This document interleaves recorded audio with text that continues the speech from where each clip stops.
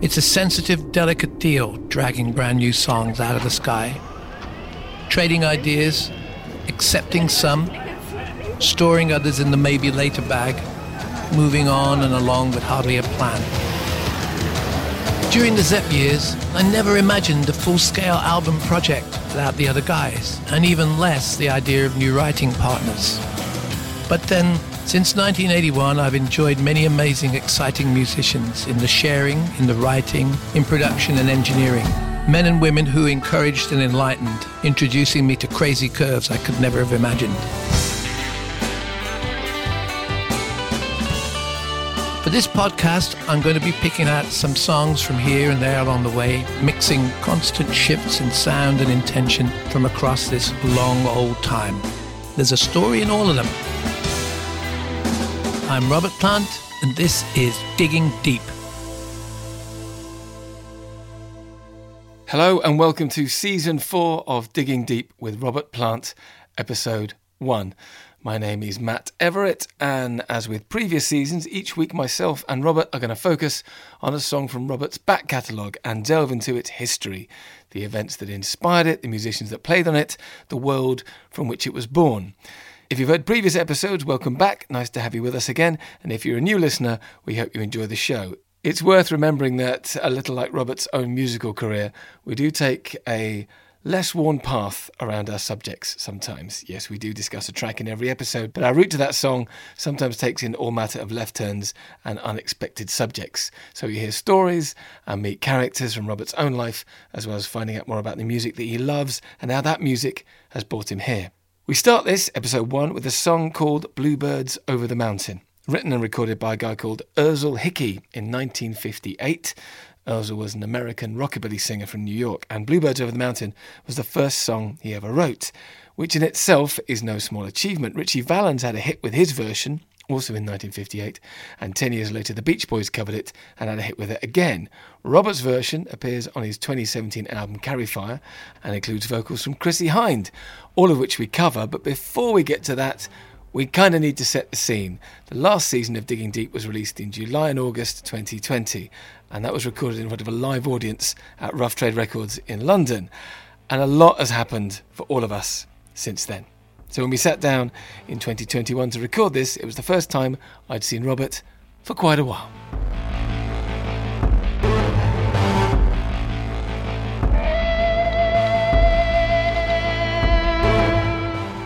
It's really nice to see you again. Yeah, a miracle really, under the circumstances, yeah. This is very different. This is a different world to the world when we last spoke at Rough Trade. Quite a bit has happened. Sure. And, you know, it's such a huge, vast landscape of us all having to get prepared for something that we didn't anticipate and didn't know. You look over your shoulder, you can't see anything. So it's been a weird time, yeah. Yeah. Glad to be here to chat, I think. Because my confession is when we did that thing at Rough Trade, I had a really nasty cough, right? And I didn't think anything of it because it was just like, it was just the sort of cough. And then afterwards, I didn't get ill, but afterwards I was like, do you think that might have been it? Do you think, oh my God, did I pass it on to Robert? And then we didn't hear, like, you weren't up to very much. You'd obviously just kind of having a pretty low-key time. And I was like, is he all right? Have I passed on, like... Oh, that was the beginning of March, though, wasn't it? Yeah. So, like, as the months passed, I was like, what? Oh, my Lord. Well, you know, that day I saw you, I just came off the plane directly from Barcelona, where I went to see Wolves play Espanyol. And then a week later, everything closed, including me. The panic and the whole deliberation and following your every move, checking yourself to make sure that it was a ridiculous experience. And then it slackened off, then it got tight again, and it's well, we all know what it is. Yeah. Where did you spend most of the lockdown? Where were you? In Worcestershire, Shropshire, the Welsh borders. Just walking, painting, drawing. Painting? What? Okay. What sort of thing were you committing to canvas? Frustration. other people who can't be named, everything I could think of that kept. But yeah, I think really I started putting my house in order. So many people have done that. Right. What do you mean? Well, all the adventures that I've ever had with music and tours, album releases, projects that didn't actually get finished or whatever it is, I just itemized them all and, put everything into some semblance of order. So I've completely changed the setup. And I've told the kids when I kick the bucket, open it to the public and free of charge just to see how many silly things there were, down the line from 1966 to now. It's a journey. How was it going through all that stuff then, kind of like? Well, how was it? I found a letter from my mom that said, look, you've been a very naughty boy. Why don't you come back? Because Sue wants to know where you've gone. And also, the accountancy job is still open in Starport on 7. And why don't you just come back home and we'll just pretend all this This didn't happen. This stuff didn't happen. And I hadn't opened the letter until about 3 months ago. Oh, that's brilliant. And I opened it up and it made me feel crazy because I thought about what a pitch it was in those days to chuck everything up in the air and just say, I'm sorry, I've got to do this. And then for them to throw the next card down and say, well, if you do it, you can't come back here and you live the life you want to live from here. It's academia or you're out. So I went. And I only went back really when I got engaged and I was 19 or whatever it was, and went back and introduced my future ex-wife to be, it was great. And my mother got her fake pearls out and cup and saucers, which dinged with a teaspoon and welcomed us. And then, so I read these things, all these letters, some great stuff from Ahmet Ertegun, really, really succinct, some from the 70s and some from the 80s when we became really good friends after Led Zeppelin collided. And it was great. There was one it was in the time of faxes. Yeah. And you're very lucky if a fax imprint will stay because it fades on the paper. All right. Yeah. And John Bonham had won this really serious musician award alongside Louis Armstrong and Tony Bennett and stuff like that in Playboy magazine. If you think about how society was then, it was quite reasonable to have Nat Hentoff or some really highly respected jazz critic writing about Buddy Rich. Yeah. It was the cultural force, wasn't it? Yeah. Playboy, yeah. And but anyway, he wrote this amazing sort of piece to me saying, isn't it amazing how, despite all the kind of rumpus that was Led Zeppelin, this guy transcended it with all musicians because he went right through. Bonzo went right across everybody's appreciation of music. Yeah. You could cut away all the clamour and just listen to how he was contributing his part to what we used to do.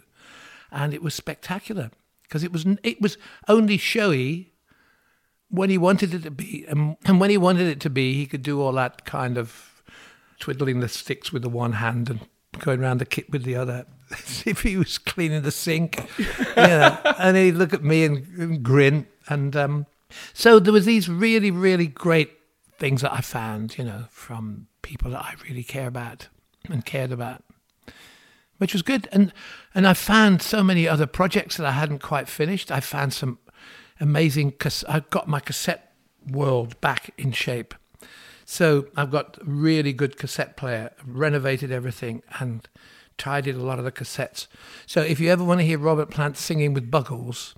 What? Yeah, it's Bruce Woolley and Robert Plant singing something about the city, which ended up with Grace Jones. I was whoring like crazy. I will go and write with anybody, but at that time.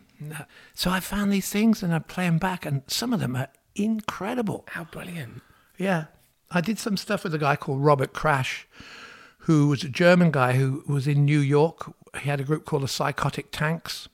Never heard of the And Psychotic he worked a Tanks. lot with Dave Stewart up at Eurythmics Studio in Church. Yeah. And I did some stuff with him around the corner from here in Paddington or somewhere in his room. And it's insanely brilliant because it's like 1984 huge Oberheimer computers belching out this huge bottom end with this mad German dressed in a plastic Macintosh tied at the waist with spats doing this weave around the room playing a Stratocaster, and it's just great. It really is the other side of David Byrne. This sounds brilliant that the archive is kind of getting together. That's brilliant. It's really good. It's very good. I don't care what happens to it. It's great to hear it again. You know. One day. I don't know whether there's a one day round the corner, really, to be honest. I'm not sure.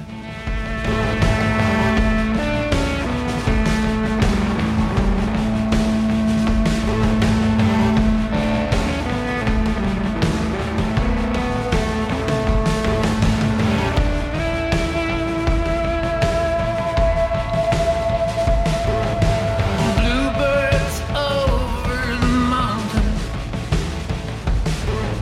seagulls over the sea. Bluebirds over the mountain, bring my baby back to me. Let's do our first track on the first episode of this season, Bluebirds Over the Mountain. Well, yeah. When I was a kid, we were all really aware of the American sound. Yeah. It was such a radical difference, the recording sounds. I wouldn't have been able to put my finger on what it was then, but there was an urgency about rock and roll in 1959 I was 11 years old then, but so a lot of these songs from that era carried so much purchase against what we were trying to do over here. And I wasn't in a group, I wasn't even thinking about singing, I was just starting the huge attraction to music. And Ritchie Valens cut a track called La Bamba, a famous Hispanic Mexican song. And he was on a record label called Delphi Records. And after that, I was aware of that, there were quite a lot of tracks that filtered through, but they were never really hits.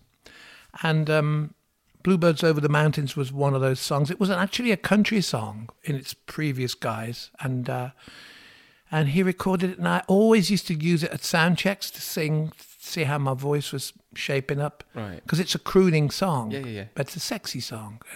And it's also, it really sums up the feel of that kind of, I mean, the guy was 17 when he recorded that, you know. 17? Yeah. Good God. Well, he died with Buddy Holly, so I think he was only like 19 or 20 then. So his output, Ritchie Valens' output, was phenomenal, but Bluebirds Over the Mountains was such a great song, and I always wanted to sing it, and I was looking for something I could do that would break up the intensity of the Sensational Space Shifters. Our musical output was phenomenal, but it always had a lot of curves in it, in the music, in the structure, and it's such a prolific group of guys musically. I suppose it's the kind of Marmite of psychedelic rock in a way. If you're either on it or you're off it. So it seemed like a really good call to go to a song like that. And I just thought it was like a kind of teen ballad. Yeah, And it is. So I contacted Chrissie Hynde, and she said, send me the track.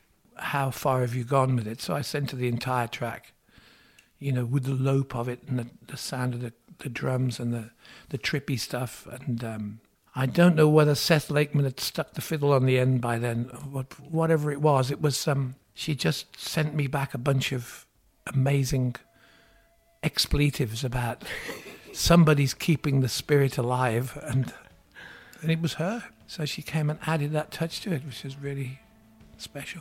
How do you know Chrissie? How far back does that relationship go? I don't know. Can't remember. but I do know the drummer. I know various guys in the Pretenders, but there's a kind of Hereford Welsh Borders connection there with, I think, one or two of the guys at one point were from there. And but I've seen her around the place. She's quite a profound woman. She's got a lot of different. She's like the eye of a. She's like a gem, a diamond, because there's lots of different. The light comes off from different angles. Bluebirds over the mountain, bring my baby back to me. Boy and girl, they fell in love. Each was like the heavens above. He looked in her eyes of blue. She vowed to him that she'd be true. It's such a beautiful, romantic Bluebirds over the mountain, seagulls over the sea, bluebirds over the mountain, bring my baby back to me. I mean, you don't get any more pure than that, do you, really? No, and in its original guise as a country song, it was perfect in the mid-50s when everybody had the wireless on and people sat around it to hear the equivalent of Prairie Home Companion or whatever it was. And, it was the dreamscape. Yeah, it's speaking to, like, you might not be in this romantic world, but this is what lies beyond. Yeah. This beauty lies beyond. This is for everyone. Yeah. Twice a week. Ersel Hickey was the guy that wrote. Apparently, and this may not be true in my limited research, it was the first song he wrote. Oh, really? Valens, apparently, they were out. And he said, you should try writing your own stuff. And that was his first attempt at writing a song, which is even more perfect because it's such a beautiful, I miss you, can't you see? You're the only one for me. Come back home. That's it, isn't it? Yeah. You get shot if you wrote anything like that now. There's no misery on board or whatever it is. I don't know.